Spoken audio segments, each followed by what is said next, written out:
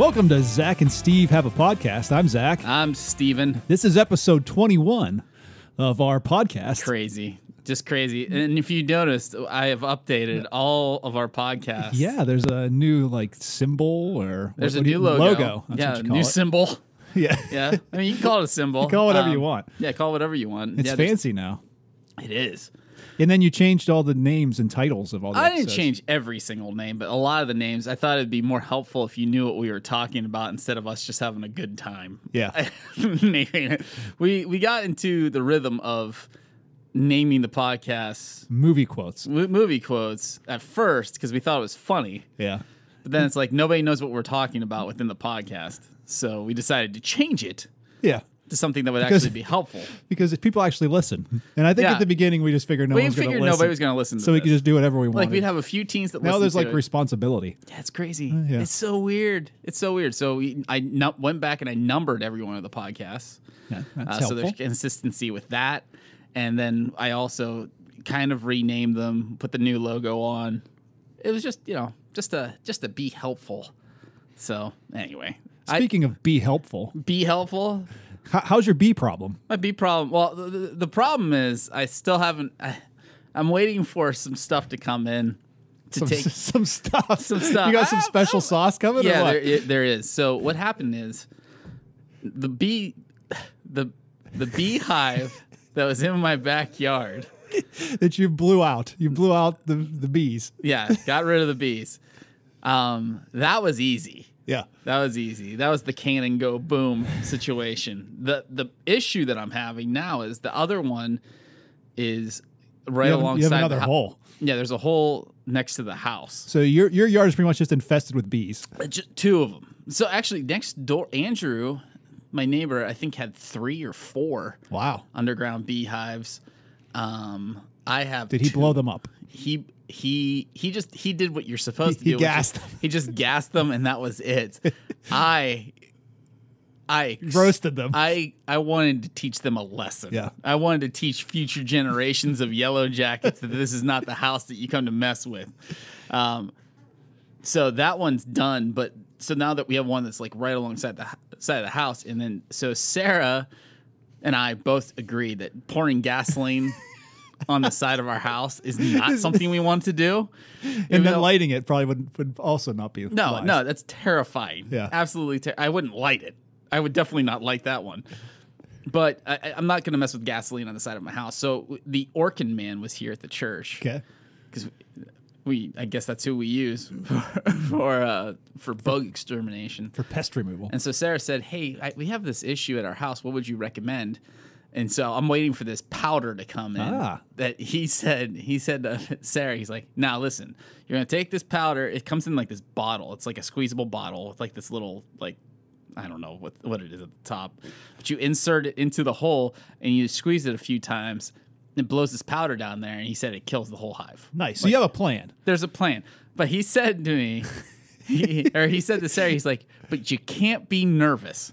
He said they pick up on that and then they swarm. He said, so you have to go in confident that nothing is That's going. not a thing. That is a thing. Apparently, he's the expert. So these bees sense fear. Bees sense fear. Apparently, especially wasps and hornets. They really can key in. Well, on if a hornet, that's a wasp and a hornet together. A warnet. I'm going to warn at you about what's going on there. I went to Hickory. I was a Hickory warnet So up in Hormadage.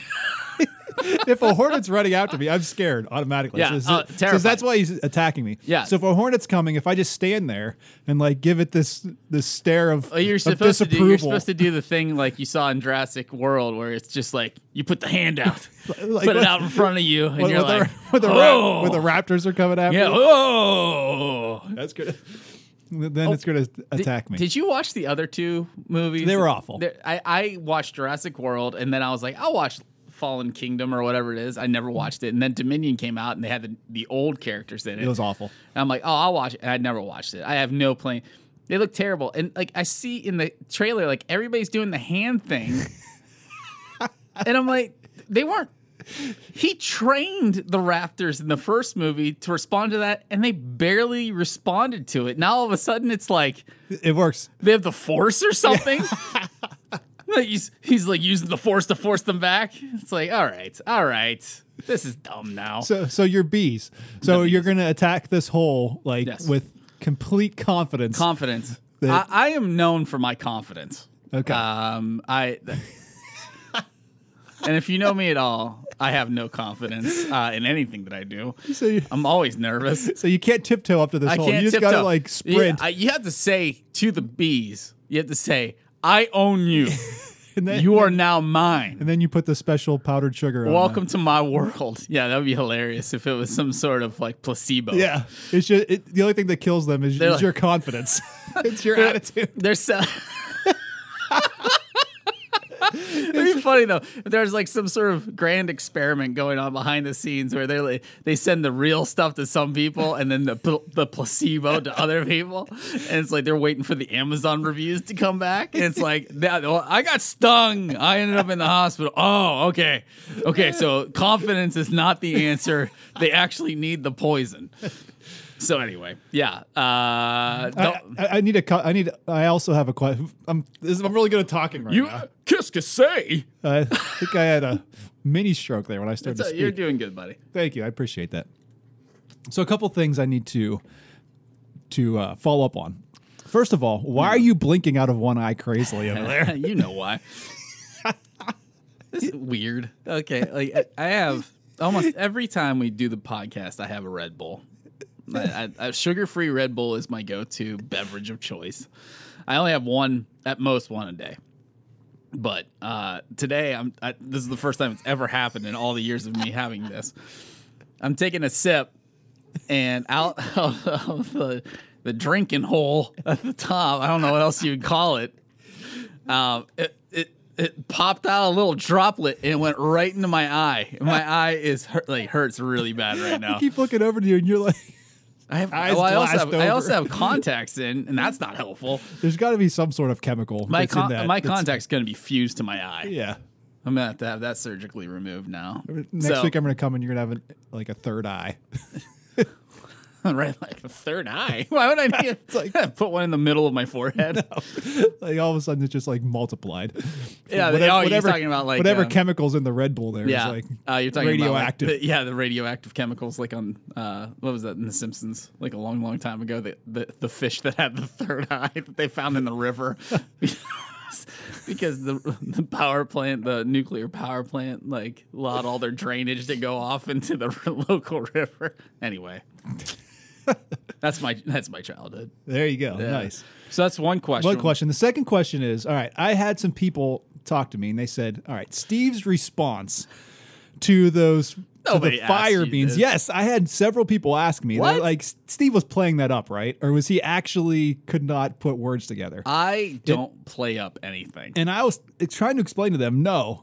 Whenever Steve, you had to eat 5 levels of beans in a row. Yeah. Because you ate that Carolina Reaper to kind of, show your love to me because I accidentally ate it in the second you accidentally ate one, and in solidarity, I ate one. Yes. So what you did was you ate a sriracha to make sure that it was right first. Yeah, we got the baseline. Well, no, I missed that question, so I had to eat a sriracha. And then I later find out the sriracha is level 1.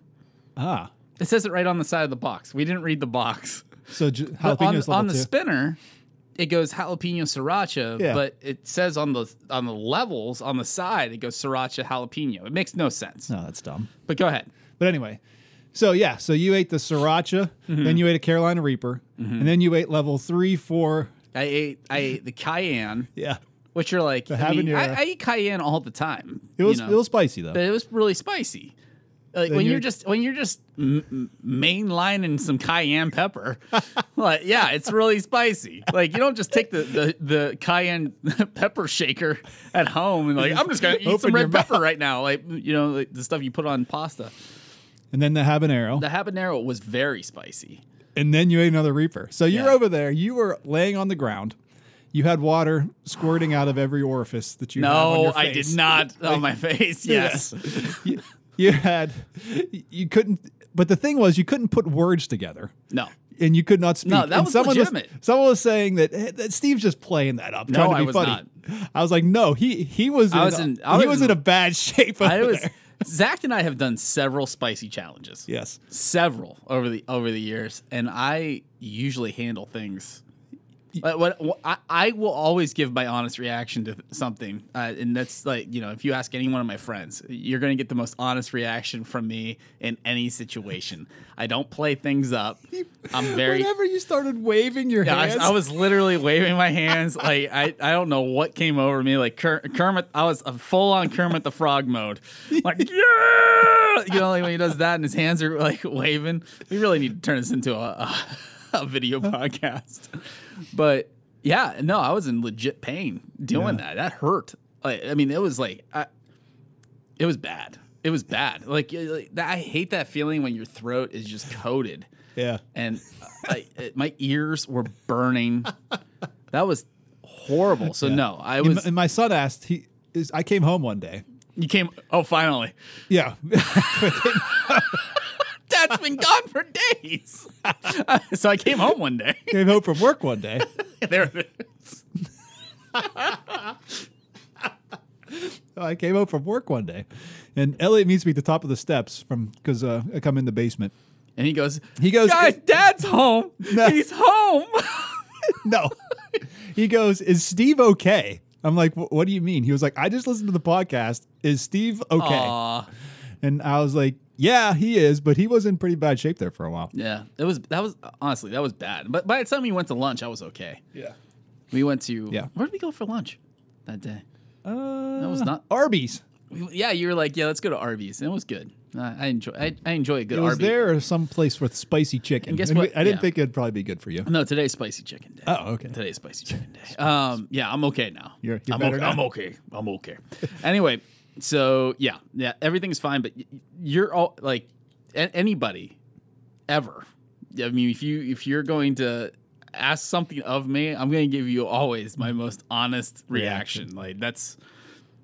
Okay. To a fault, right, Zach? Yeah, you don't have to play it up. No, I have a habit of playing things up sometimes.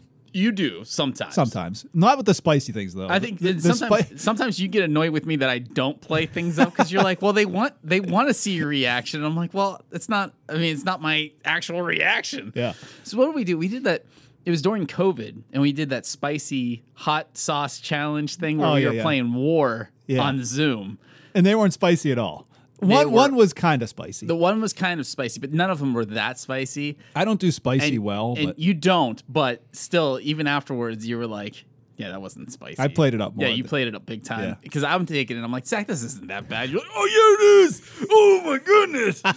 I'm dying over here. Yeah. And afterwards, I'm like, are you okay? And you're like, yeah, I'm fine. But then we did do the hot. The hot chocolate was that was legit response. It was a white chocolate bar.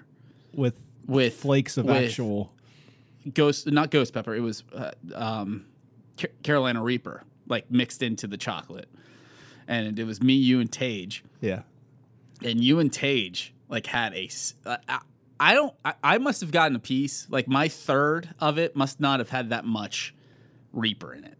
It was very hot because you guys like had full on meltdowns. I felt it, but I was not in pain like you guys were. And you can see that if you watch the video on our YouTube channel, it's still up. Yeah. Like I'm always going to give an honest reaction, sometimes to a fault, because people are like, isn't this nice? And I'm like, that's what, okay. Talk about a little bit about me and how awful I am. Like, so wait, this thought that immediately went through my head. Your kids come with a portrait that they drew and they say, hey Dad, what does this look like? And you say, guys, you need some work. Well, no. Okay. So all right.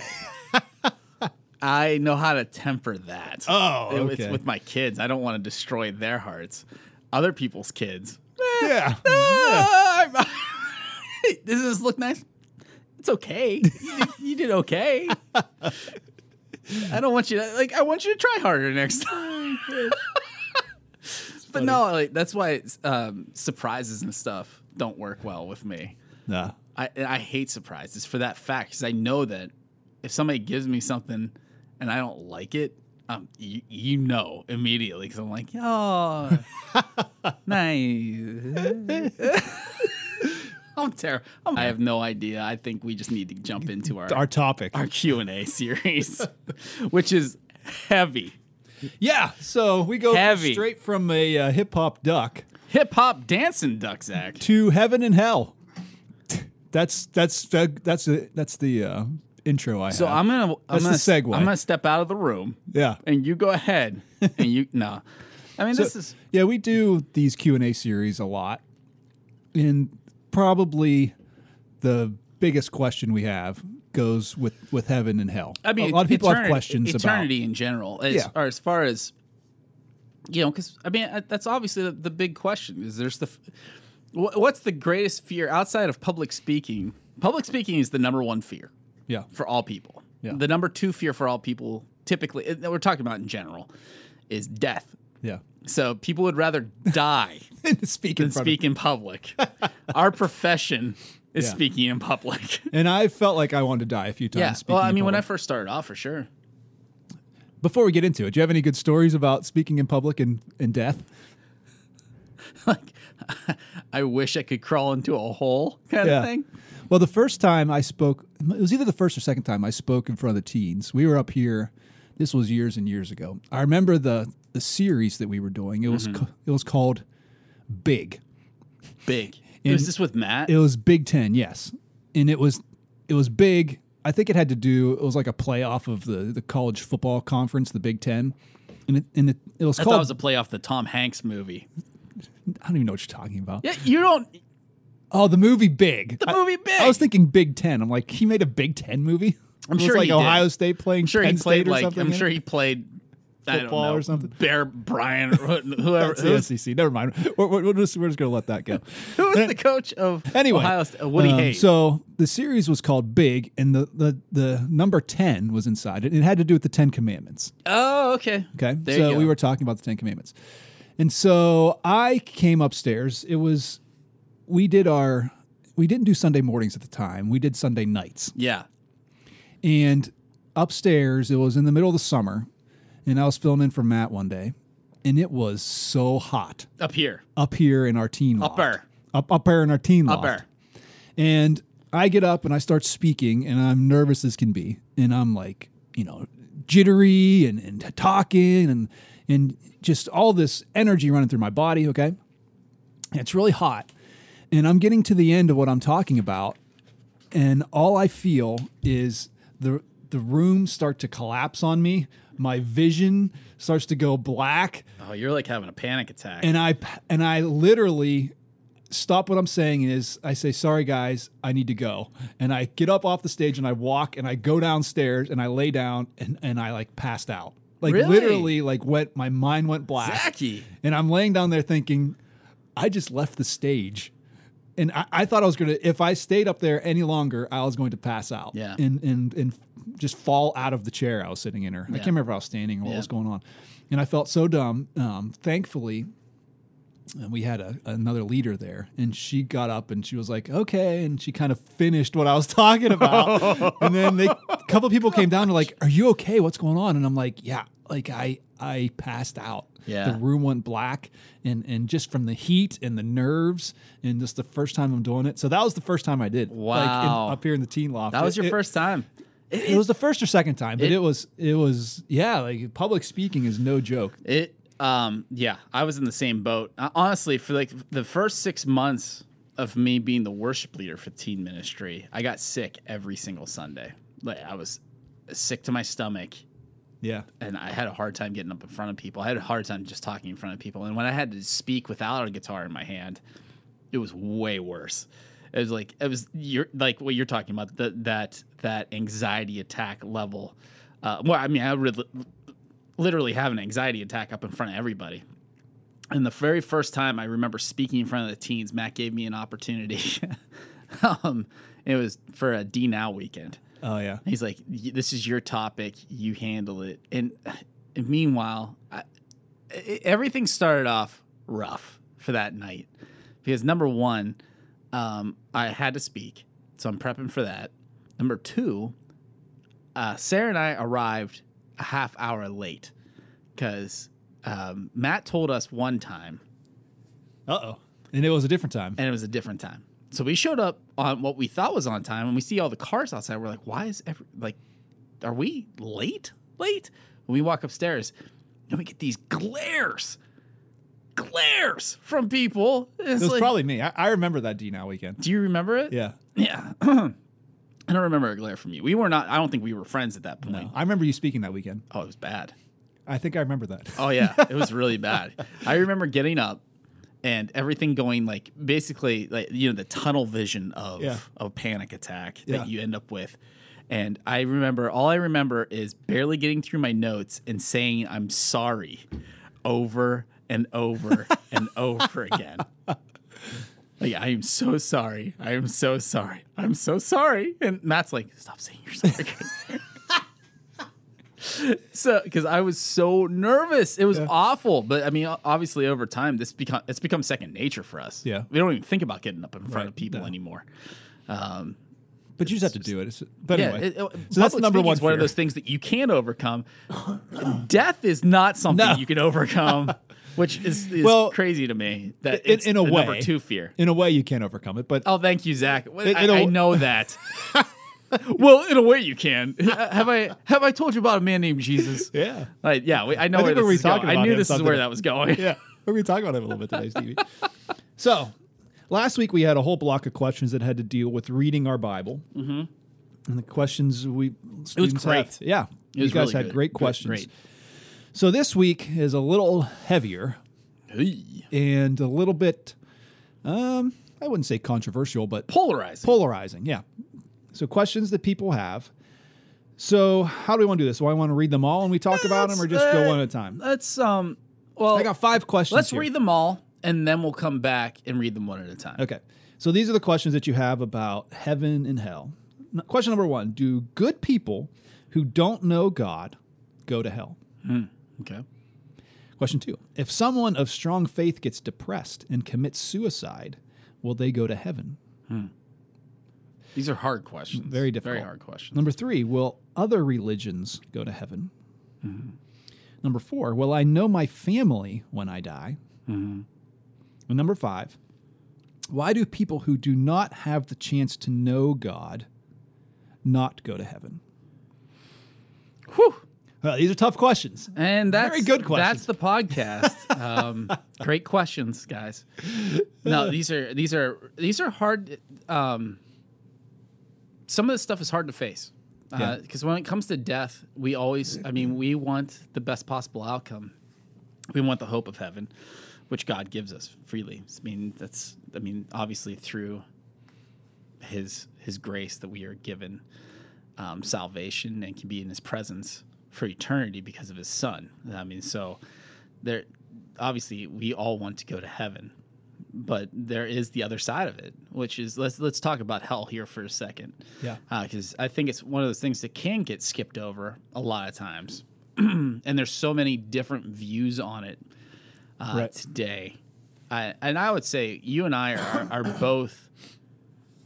Because we talked about this a little bit before. We've had conversations about this over the years a lot of times. Yeah, we are both in the camp of there is going to be a time and place of eternal separation from God. Right. That is what hell is. Yeah. Hell is a place where God does not exist. Yeah. So there's no hope. Yep. There's no future. Yes. It's just eternal separation from the one who gives us everything that is good. Right. We live in a creation now where we can see God in everything. Because the Holy Spirit is active and working in each and every one of us. Through the physical creation, through people, through love, through all the stuff that we see, we can see God working through it. Now think of a place where God does not exist. There's no hope. There's no hope. There's no love. There's no future. There's no nothing. Yeah. Eternal separation from God. And Jesus, it says a lot about the place where there'll be, weeping and gnashing of teeth. Yes. It's crying. Obviously that can conjure up a lot of different imagery. And I think some of the imagery that people get for hell are not biblical models of it. Because obviously, whether people realize it or not, there was a big influence by Dante's Inferno. I think Dante. Yeah. I don't know when that was written, a long time ago. which gave like this kind of not abstract, but more of a trying to make it as realistic as possible. But, the goal is not to scare you into liking the alternative. Yeah. Which I think was for a long time. It's the realization that God loves you and cares about you and wants to spend eternity with you. And so we accept his son, and then his son transforms our lives, and we have a better way of living in this world, and then we have the best in the next. Right. So instead of focusing on, oh my goodness, this is going to be awful, why don't we focus on, well, let's have the best now and forever. Right. I think that's the best way to look at eternity. I think there's the passages that deal with what hell will look like. Mm-hmm. You think about Revelation, where they talk about throwing the unbelievers and the serpent, right, and the beast into the lake of fire, the burning sulfur, right? And there's also a passage where Jesus is talking about the rich man and Lazarus. And I got it up here. Mm-hmm. It is in Luke chapter 16, starting in verse 19. And I'll read it here because I think it's Jesus' most direct teaching about someone who is in heaven and someone who is in hell. And he's kind of making it's talking about a rich man and someone who is a poor beggar. And the poor person gets to spend eternity in heaven, and the rich person is down in hell, and that dynamic here. So let's read it. Starting in verse 19 says, "There was a rich man who was dressed in purple and fine linen and lived in luxury every day. At his gate was laid a beggar named Lazarus, covered with sores and longing to eat what fell from the rich man's table." This is a parable, by the way. This is not Lazarus that Jesus brings back from the dead. Correct. Yeah. Even the dogs came and licked his sores. So this beggar, he's the lowest of lows, right? The time came when the beggar died, and the angels carried him to Abraham's side. The rich man also died and was buried in Hades, which would be hell, where he was in torment. He looked up and saw Abraham far away, with Lazarus by his side. So he called to him, "Father Abraham, have pity on me, and send Lazarus to dip the tip of his finger in water and cool my tongue, because I am in agony in this fire." But Abraham replied, "Son, remember that in your lifetime you received your good things, while Lazarus received bad things. But now he is comforted here, and you are in agony. And besides all this, between us and you, a great chasm has been set in place, so that those who want to go from here to you cannot, nor can anyone cross over from there to us." He answered, "Then I beg you, Father, send Lazarus to my family." So this is the rich man. He's saying, this beggar who I passed every day along the road, and I did nothing for him. Please send him to my family. For I have 5 brothers. Let him warn them, so that they will not also come to this place of torment. Abraham replied, "They have Moses and the prophets. Let them listen to them." "No, Father Abraham," he said, "but if someone from the dead goes to them, they will repent." He said to him, "If they do not listen to Moses and the prophets, they will not be convinced, even if someone rises from the dead." All right. So that's Jesus's parable about heaven and hell, and listening to God, which is important to note, because Jesus himself speaks of it. Right. So there's no getting around the fact that there's a place. There is a place. There is separation from God. They talk about this chasm here that's going to be created, and you can't get from one place to the other. And let's put it this way. I mean, let's just make note of this too. It's not because God hates, or God cannot be in the presence of sin. Correct. And so if sin is not atoned for, that means through salvation found in Jesus Christ, he can't be in its presence. Like, God cannot be in the presence of sin. Right. And that's what Jesus was teaching there. You say, if this is what Moses was telling you. And Moses got the law from God. He got the instructions on how they're to live and honor God straight from God's mouth to Moses. And then the prophets came and warned the people when they weren't listening. This is later on, hundreds of years after Moses, thousands of years. And the prophets would come and tell the Israelite people, okay, you are not following God. You need to turn. You need to repent from the stuff that you're doing. And you need to turn to him, or else you're going to be separated for eternity from God. Yeah. And so this guy who had that, he knew what Moses said. He knew what the prophets said. He had wealth in this life, so he had the means to go out and figure this stuff out if he wanted to, but he didn't. He chose this beggar was there. He chose not even to help this person. If you have God inside of you and you understand, now as Christians, we understand what we're to do. And that's the amazing thing we've got through the Bible and seeing Christ live for us and Paul's teaching on how we're to live. We know we are to help the poor. Yeah. We know we are to help the people who are in need, right? That's what the fruit that, we have living for God looks like, is to do God's will, Jesus' will on this earth. And that's helping people who are less fortunate than us, serving. This guy didn't do that. Yep. He didn't have that relationship with God. He is eternally separated, right? And so he wants heaven now that he doesn't have it anymore, right? And he wants that, but he had the opportunity through Moses and the prophets to understand what he was supposed to do, and he didn't follow it. He didn't do it. And now he has to be separated because he had that chance. He did not take it, and he still has the sin on him. He still has stuff that has not been repented, and that cannot be in God's presence, right? So he is now in a place where God is not there anymore. And he is experiencing a life and a reality without God, and he's like, oh no, I don't want this. Okay, even if not for me, let my family know that this really is a place, this really happens. And he's very upset by this. And the response is, no, they got the same chance you have. It's they're willing and waiting for anybody to come into a place of repentance and relationship with God. And if you don't, you are not going to be in God's presence because you have sin on you. And that can't be in the presence of God, or it can't be wholly good there. Yeah. Right? And so that is the heart of the story. But what you can get about heaven and hell there is, hell is a place.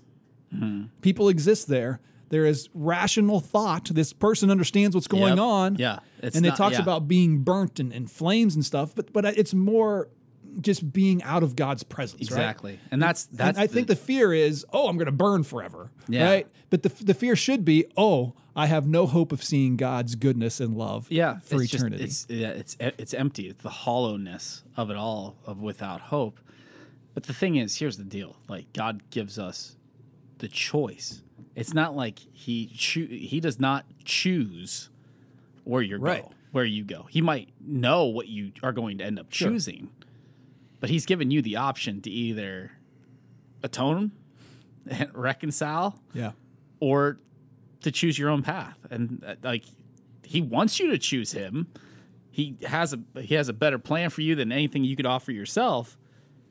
But then again, I mean, God's a good God, and if he forced us into things, he would not be good.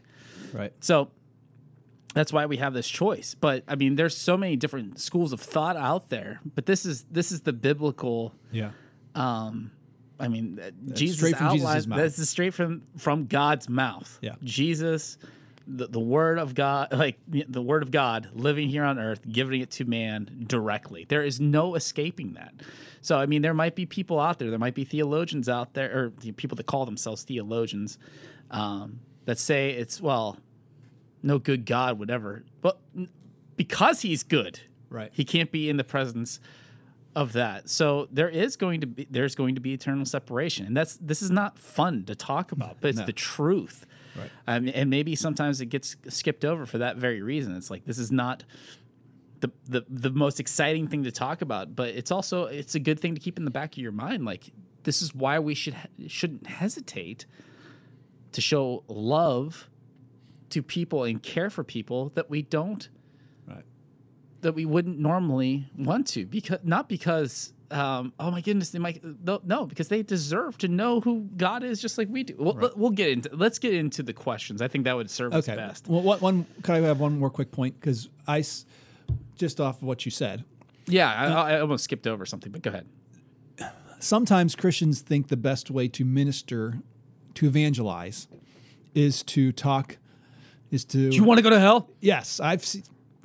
Okay, we talked about this a little bit on the podcast when we did our mission trip. We had spent all day serving down in our local food pantry. Yep. And so many people came and got food and learned about Jesus and saw Jesus' love through what people were doing. Yep. We left that place with our teens and we're driving back to the church, and on the corner in our town was a guy that had a bullhorn and a sign, and it said, repent or you are going to go to hell. Yeah. Right? No one was there. Not a person was there. Everybody was avoiding this message that this person was speaking. Truth. It is truth. That is not how you reach people. It's not the truth in love. Right. You are to love, because that is what draws people to who God is. It is the love that he has and the truth that you get to spend eternity with him and in his love. Yep. What you need to understand is there is going to be one day a separation between God's love and existence without God. Mm-hmm. And that should be fearful to anyone. Yeah. Right? And that is what you want to, that's why you need Christ to come in and to cleanse you of the sin we have in our life, because he's the only one that can. Yeah. And without that, there's no way to enter God's presence, because you have to have that. Yeah, you have to be cleansing. Clean, or else that his presence will no longer be perfect. Yeah, anymore. Exactly. Exactly. No, that's a good point to make. So, I mean, always keep that in your minds too. It's the spirit of grace and truth is what it is. It's right. I mean, that's how Jesus met people. He showed them grace, but then he told them the truth of what they needed to do. They needed to repent. Right. So it's a long game sometimes, but we have to be gracious with those who don't agree necessarily with us. But anyway. A lot of these I think we can just touch on now. We kind of have a basis of where we're at with things. Yeah, go ahead. Do good people who don't know God go to hell? Yes. Yes. Unfortunately. That's a sad thing to think about. Yeah. But let's talk about the philosophical question. What is good? Okay. All right. Only God is good. Only God is good. And so we have to say this. There is objective good and there is subjective good. Ooh. Objective good. Yeah. Objective good comes from a source. Subjective good is based on usually community values. Okay. So if the overwhelming majority of people say it's good, then it's good. Right. But that's subjective. But that's subjective because it's based on one community, one market. So if what we determine is good in American society, you go over to a place like, let's say, Russia or China, and they're going to say that's bad. Yeah. Well, no, that's not bad. It's good, and that's how there's going to be fighting. There's no objective truth. There's not an object of like that we could fix on and say it's good. The only objective good, the objective truth, has to come from a creator, a maker. So in Christianity, we have God, the Father, Son, Holy Spirit, but like right. I mean, the author of existence and all creation. He is our source of all good. If you look throughout the whole Bible, everything points to his good. So for us to say, hey, that person was a good person. Yeah. Jesus teaches us that when another rich man comes and says, what good thing must I do to get to heaven? Yep. What does Jesus say? He says, leave it all behind and follow me. He does say that eventually, but first he says, well, what is good? Oh, that's, yeah. It's exactly what you were talking about. He does go the philosophical route, yes. Yeah. You know, what is good? There's only one who is good. That's what he says. What is good? There's Thank you, only Zach. one who is. No, I'm just, whoa. I hit my 2 weeks in a row, buddy. hit my microphone again and hit knocked your it pop halfway filter. across the. Anyway, but you're right. That was Jesus' response. Exactly what you said there. First, you have to realize what is good. Did you think I was quoting that at first, and then you realized that I'm a fool? No, I think you were quoting it. You just didn't go to the scripture. You just went to the. Yeah. It was very good. Yeah. Okay. But that's that's Jesus' response as well. There is only one who is good, and if you're finding your goodness in your moral compass from what you see around you, this world, you have to have God, like you said, that objective source. Because there's only one who is good. Yeah, there's only one that's good. And so when you say, do good people who don't know God go to hell, that's a terrible thought. You know, this person lived a great life. He did all these good things. You mean he's not good enough to get into heaven? I don't want a God like that, you know? Yeah, but it's good based on our subjective view. And a lot of times, subjective good or subjective morality can align itself with objective morality. And so we could say, like, but they did everything according, but no, they didn't. They didn't, though. There was still the separation between them and God. They chose not to know God, which I think leads into another question, which is what was it about? Like, if people don't know God. Oh, why do people who do not have the chance to know God not go to heaven? And I think that kind of goes in line with this. And this is where we have to talk about the origin of sin and original sin and man's choice to separate himself from God. Yeah. So let's go back to the very beginning, Zach. Okay, let's do it. Let's go on the time machine, and now we're in Genesis. Ooh. And we're looking at ourselves, and man makes the very first decision to man and woman make their very first decision to go against what God has told them to do, which was God said, don't eat of this tree, and they choose to eat of this tree. Yep. And so sin enters into the world. All right. And God, instead of just annihilating them and starting all over with a brand new creation that will obey him, he says he's going to work with them, even though like life is going to be much harder, because he's not going to be in their immediate presence as he was before, and the paradise that he had created had now been sullied. So what we have is man goes on from there, and they go against God. God sends a flood. The tower is after the flood, right? Or is that before the flood?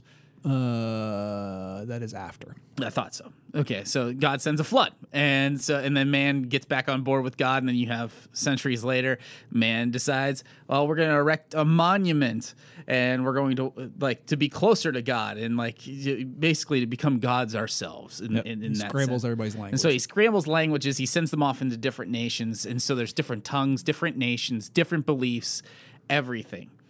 All right, and that's where this really all the problem. So it's to say, well, if people didn't get a chance to know God, but this is why it's so important for us who do know God to share what we know, and also allow it to become a generational thing within our families. Because while there's people in this world who don't know who God is, it's sadly the sins of their fathers, their ancestors, that led them to not be. Yeah. Not to know that, to not allow it to be part of their culture. So it's not that they haven't had a chance to know who he is. They did. Yeah. Their forefathers rejected them. But God still says to us, hey, go out into the world and make disciples of all nations, baptizing in the name of the Father, Son, and the Holy Spirit. So it's not, even though they might not have had the chance, they did have the chance at one time. And that's why the job is so important, and it's really dire that we get out there and declare it, because of their rejection at the beginning, in early times, the rejection of who God was and allowing him to be in their lives in that way, generations after it have paid for it. Yeah, and that's why we're still waiting for Christ to come, right? There needs to be, everyone needs to have the chance. And in 2 Peter 3:9, it says, the Lord is not slow in keeping his promise, as some understand slowness. He is patient with you, not wanting anyone to perish, but everyone to come to repentance. Yep. He wants everyone to come to know who he is and to make that choice. And another thing we can talk about a little bit is this idea of like general revelation through the creation, what we see around us. Mm-hmm. We should be able to be led back to the Creator by what we have seen. And Romans talks about this. Romans 1:20, it says, for since the creation of the world, God's invisible qualities, his eternal power and divine nature have been clearly seen, being understood from what has been made, so that men are without excuse. Mm-hmm. We should see how the world operates, how creation works, how a planet can sustain life, and there are scientists that just their minds are blown how life could have come to be, and how all of the building blocks of life have to be so perfect. The amount of oxygen in the air, the amount of water, everything. The temperature, all of these things of our world around us have to be perfect in order for life to exist. And it's mind-boggling. It couldn't just be happenstance. Right. So looking around these things, you have to think, okay, this can't just happen. There has to be something that made all of this.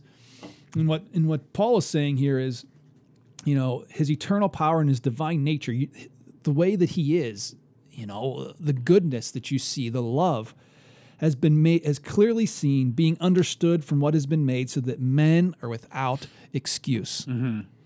Right? Even if you've never heard the name Jesus before, you should be seeking the creator, right? Yeah, good point. And God says, anyone who seeks me, he searches the whole earth for those who are seeking him, and he will find them, right? Exactly. And so no one is without excuse. And especially, I mean, nowadays with the internet and access to everything, like you're without excuse, right? Exactly. And it's our responsibility to explain to people, to show them Christ's love, to be that example that Christ was to us from the scriptures, to be those examples to the people in the world around us, so that they will want to have this relationship. That's our responsibility, to love people, to tell people about the hope that we have. But everyone has that choice. God doesn't wish that anyone should perish. Everyone should come to repentance and have that relationship, but some people are not. Some people are going to actively make that choice not to follow God, or just be, because they don't want to live by those rules. It's like rejecting the parent that's trying to take care of you. Yeah. Like, I don't want your rules and your stipulations. I want to live my life how I want to. Well, there is a reason that we have a father that cares about us. Right. It's because he wants the best for us, not because he wants you to be, taken from what man tells you is living life to the fullest. Right. It's really leading you to emptiness. And so I think some people, because the question, do good people go to heaven? I think like maybe the secular idea of if you get to heaven is you have these eternal scales, and you weigh your good deeds compared to your bad deeds. And when you're done here on earth, if your good deeds way more than your bad deeds, then congratulations, you've earned your way into heaven. It doesn't work that way at all. Yeah, it's our subjective mindset that says that, because we're saying, can good people go to hell? And our answer is yes. And you could ask the question too, do bad people go to heaven? And the answer is, well, if they're subjective bad people, like we say that they're bad, but they've atoned for their sins before the eyes of God, and made peace with God in that sense, then they're welcomed into eternity with the Father, because that doesn't mean there's not earthly consequence for their actions. Right. But even the worst of the worst can enter into paradise because they've atoned for their sins before God, even if in the eyes of man there should be consequences and there should be punishment, but that's not how God works. God's looking for the heart of man, and that's why everything comes down to sometimes we just don't get to know. We're not the ones that get to make the judgments and the determinations of this person gets to go to heaven, this person doesn't. We are not worthy of being judges. Why? Because we're sinful. Right. We're broken people. Like we don't stand by truth objectively. We're going to stand by truth subjectively, how it serves us best first, because we're selfish, which is difficult sometimes. But there's not one person in this world that is without blemish enough to say you get to go, you don't get to go. Right. Only God. Only God. Yep. Only God. Which leads to another good question, which is, and I know this is probably heartbreaking for a lot of people, but you asked the question. The question was asked about people that take their own lives. Yeah. Can they enter into heaven?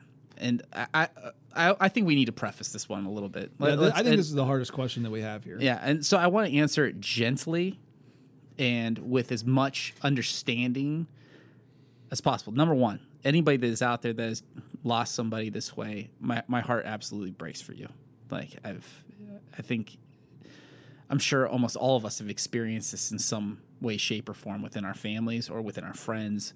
We've seen it, and it's so sad and it's so tragic because the people that we care about, and sometimes they hide their hurt and they hide their brokenness, and they bury it deep down, and they feel like the only way to get away from their hurts and their pains is by leaving this world. And it breaks my heart because I wish, I want to, obviously, like, hindsight being what it is, you want to be able to enter into all those situations, be like, no, you are loved and you're cared for, and let me help you through this. But some people don't seek help because they think they're just bothering people, or they think that, there's so many different reasons why people think that this is my only option. And we are not going to play psychiatrists or psychologists here at all. We're just going to look at this from the perspective of God loves us and God cares for us and God understands our hearts. Which on the flip, on the flip side, if you are thinking yourself that I have no other option, I have no other recourse, like I don't want to do this anymore. I don't want to live anymore. Please, please, please, please, please talk to somebody. Please reach out to somebody. Talk to your parents. Talk to your pastor. Talk to somebody you respect and you know is going to care for you in this time. Because you know that even if you don't feel loved, you are loved. Somebody loves you. Somebody cares about you. You mean a lot to somebody. And that's always my fear with these questions. When we get this question, it's like, is somebody looking for a justification or okay, like the validation, like, well, I can go this route and I'll be okay because God loves you, but God has a plan for your life. He put you in this world for a reason. You might not see it right now. God's plan takes time sometimes to come out and see where you fit into it all. But don't think that because your present circumstances is hard that your entire life is going to be that way. God's going to bring you through it. He's going to strengthen you through it, and your life and your testimony is going to mean so much to somebody. Having said that, now we have to look at this, and I want to be as I think we need to be as cautious as we possibly can as we talk about this. When it comes to the topic of can someone go to heaven after they commit suicide, it's only God knows the heart of a man or a woman, for that matter. When it comes to this, like what's going on internally, I don't want to ever give anybody the impression that it's just okay. Yeah. I don't know, Zach, you want to help me clarify that a little bit? No, I think this, like I said, this is the hardest question that we have. It says, if someone of strong faith gets depressed and commits suicide, will they go to heaven? Of strong faith. Whenever you allow Jesus to come into your heart and to wipe you clean of your sin, right? When that decision is made, you are in God's hand. And Romans tells us that nothing can separate us from God's love. Mm-hmm. The question would be, would then that decision be proof that that person never had a close enough relationship with God because they did not understand that my body was created by God. It's a temple of the Holy Spirit, and to take that life is a sin against God's Spirit, right? To end that, and we're not supposed to murder, and don't do that to yourself, right? Yeah, and so that's self, right, self-murder. And so that is the question there. Does that person then, if they make that decision, it says person of strong faith, we know we can't be separated from God's love once we have that being wiped clean, we can enter God's presence. And in the meantime, we become depressed, life's things happens, and then we make a choice to fall away from that. Like I said, it's all the heart thing, and it's all between that person and God. And I can't answer that. I guess it would be, I guess it could be both. Like, yeah, I mean, we can't sin against God in that way, and that proves that we have sins. But Jesus we repent from that. I don't know. Yeah, that's it's very very hard. I don't know. We are not as man qualified to answer and determine this. I guess the end result here is advise against it. Well, obviously, right. Like advise that this is not the answer, right, for anyone. But know that we serve a very loving God, and he knows the hearts of his people, right. And so we have to let him make that determination. So I don't know if there's a satisfactory or comforting enough answer that we can give you and just be like, yes, absolutely. Yeah, it's fine. No, we can't do that because we're not God. We're You can come up with all kinds of scenarios where like, well, he did it for a noble cause, or maybe a scenario where he just wanted out, like so that the noble cause gets to heaven, but the way out doesn't. And then like how do I as man make that determination? You can't. We're not qualified to make that determination. And so as much as it might not be a comfort immediately to hear that answer, it does speak to the fact that, man, in knowing God and trusting God, we know that he is good. Yeah. And he's always good. And so, God's not looking for reasons to cast people away from him. Right. That's the last thing. God wants to draw people towards him because he loves his creation and he cares about his creation. In the story of not in the parable that Zach read of Lazarus, but in a different Lazarus, the living Lazarus, when Lazarus dies, Jesus weeps in his humanity. But also, being 100% God and 100% man, God weeps. He sees his creation die and he cries, thus proving God loves his people and, grieves the loss of those who go. So in knowing that, I can't say that God would be like, get out of my sight completely. Like that you're not deserving of being in my presence for eternity since you suffered with something in this, in your former life. I can't imagine that being the case. But at the same time, there is, we can't just make decisions based on. We should be wise about making decisions on how we presently feel, and I mean that as sensitively as I possibly can. Obviously, like I said at the beginning of this, if you are hurting within yourself and you think this is the only possible outcome, I want to tell you, there's more. There's more, and there's people that care about you and love you, and there's help that you can get, but reach out, as hard as it might be. Okay. Very good. So these other questions here: will other religions go to heaven? You only go to heaven if you have Christ's love on you. Yeah, exactly. You have to be wiped clean. Yeah. And that allows you to enter God's presence. Yep. Right. It's through Christ and Christ alone. Yep. That's it. Like it has to come through your acceptance of him as your Savior. And that's why our job is so important as believers. We could be respectful towards other people's faiths, but given the opportunity, we should speak truth into those situations when given the chance. Like, right. That's why we have to live out our life more genuinely than like, well, whatever. Right. To each their own. Like, we can't have that mentality. Right. Okay. And then the last one here, we already answered all of these other ones. The last one, will I know my family when I die? I thought you covered this nicely in your book, Zach. Well, yeah, kind of. Well, I think it's from this passage here. When we looked at Jesus and Lazarus and the rich man who was in hell still had conscious thought and realized what was going on and could recognize Lazarus in heaven. Mm-hmm.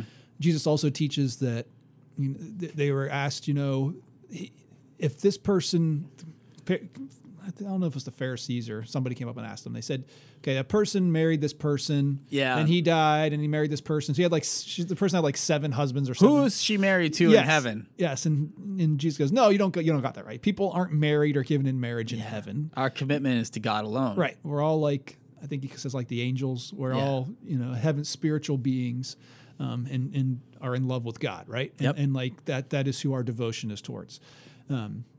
So as far as social constructs of family, like we know them on earth, it's going to be different in heaven. Yeah, it's going to be very different for that. But will we recognize one another? Yeah, I would Absolutely. say we definitely would. Yeah. What will we look like? We're going to have new bodies. I have no idea. That's a topic for, we don't have time to cover that one. I don't know if I can get more handsome than this. That's true. It's like... Right. It's a joke. Yeah, definitely a joke. Yeah, definitely a joke. Yes. But no. It can get better. Will we recognize? I think, yeah. But it's going to be so much different than our reality when we get up there. We're not going to care. Like we're going to be in the presence of God, and we can't fathom what that's like. And that's one of the things that we kind of have to wrap our minds around. Is that eternity is not going to look and feel anything like our present reality, because eternity is forever. Right. And time doesn't work the same. So you think like there is no time. Right. So the person who passes away is up in heaven, and say eventually it's your turn to be taken up to heaven with God, and you get there, and you ask that person like, hey, has it been a long time? And there's like, well, no, like there's no waiting up here. No. Like we're in God's presence outside of that reality that of creation is in. I'm just with God. It's just always. Right. It's the always. And so, eternity is a crazy thing to think about. We cannot understand eternity. And I don't think there is one satisfactory answer out there that would make us feel like, oh, okay, that's what it's going to feel like and look like. There's just no way of knowing. We want to put everything in human terms. That is how man operates. Right. It's like, okay, how can I understand this? How can I put heaven into my box? How can I put God into the box that I can understand it? It's like, that's no. We're in his box. we're in his reality. We're in his, and when we're talking about heaven, we're talking about his eternity. I just know it's going to be something far beyond what we could understand and comprehend. And it's our reward. And when we get there, there are some things that Jesus talks about us receiving when we get there. We have new opportunities to serve him and serve him at different levels, right? And gain rewards in heaven. What does that look like? I don't know. But God says, store your treasures in heaven, not here on earth. So all the good deeds that we do, and they don't get us into heaven, but when we get to heaven, we have some sort of reward for whatever that is. Jesus talks about, even a cup of water given in my name, I'm not going to forget, Yep. Like, what does that look like? I don't know. I have no idea, but it's going to be awesome. Yeah. So it's going to be awesome. Did we cover everything, Zach? Yeah, I think we answered all the questions. Yeah, that was a rough one, but I'm sweating. A little bit. That's, not sweating in a bad way. Just like those are heavy questions to have to answer, and we want to be as helpful as possible. Right. And stick to God's word, because it's not helpful for us just to give you, this is what you want to hear, when it's not the truth.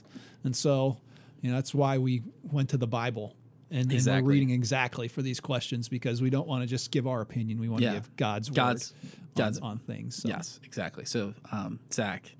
Yes. Does my dog get to go to heaven? Well, this has been Zach and Steve Have a Podcast.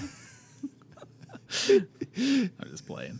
Yeah. God loves all his creatures, Stephen. God does love all of his creatures. And that's the podcast. I'm Steve. I'm Zach. We'll see you on Tuesday. Bye-bye. Bye.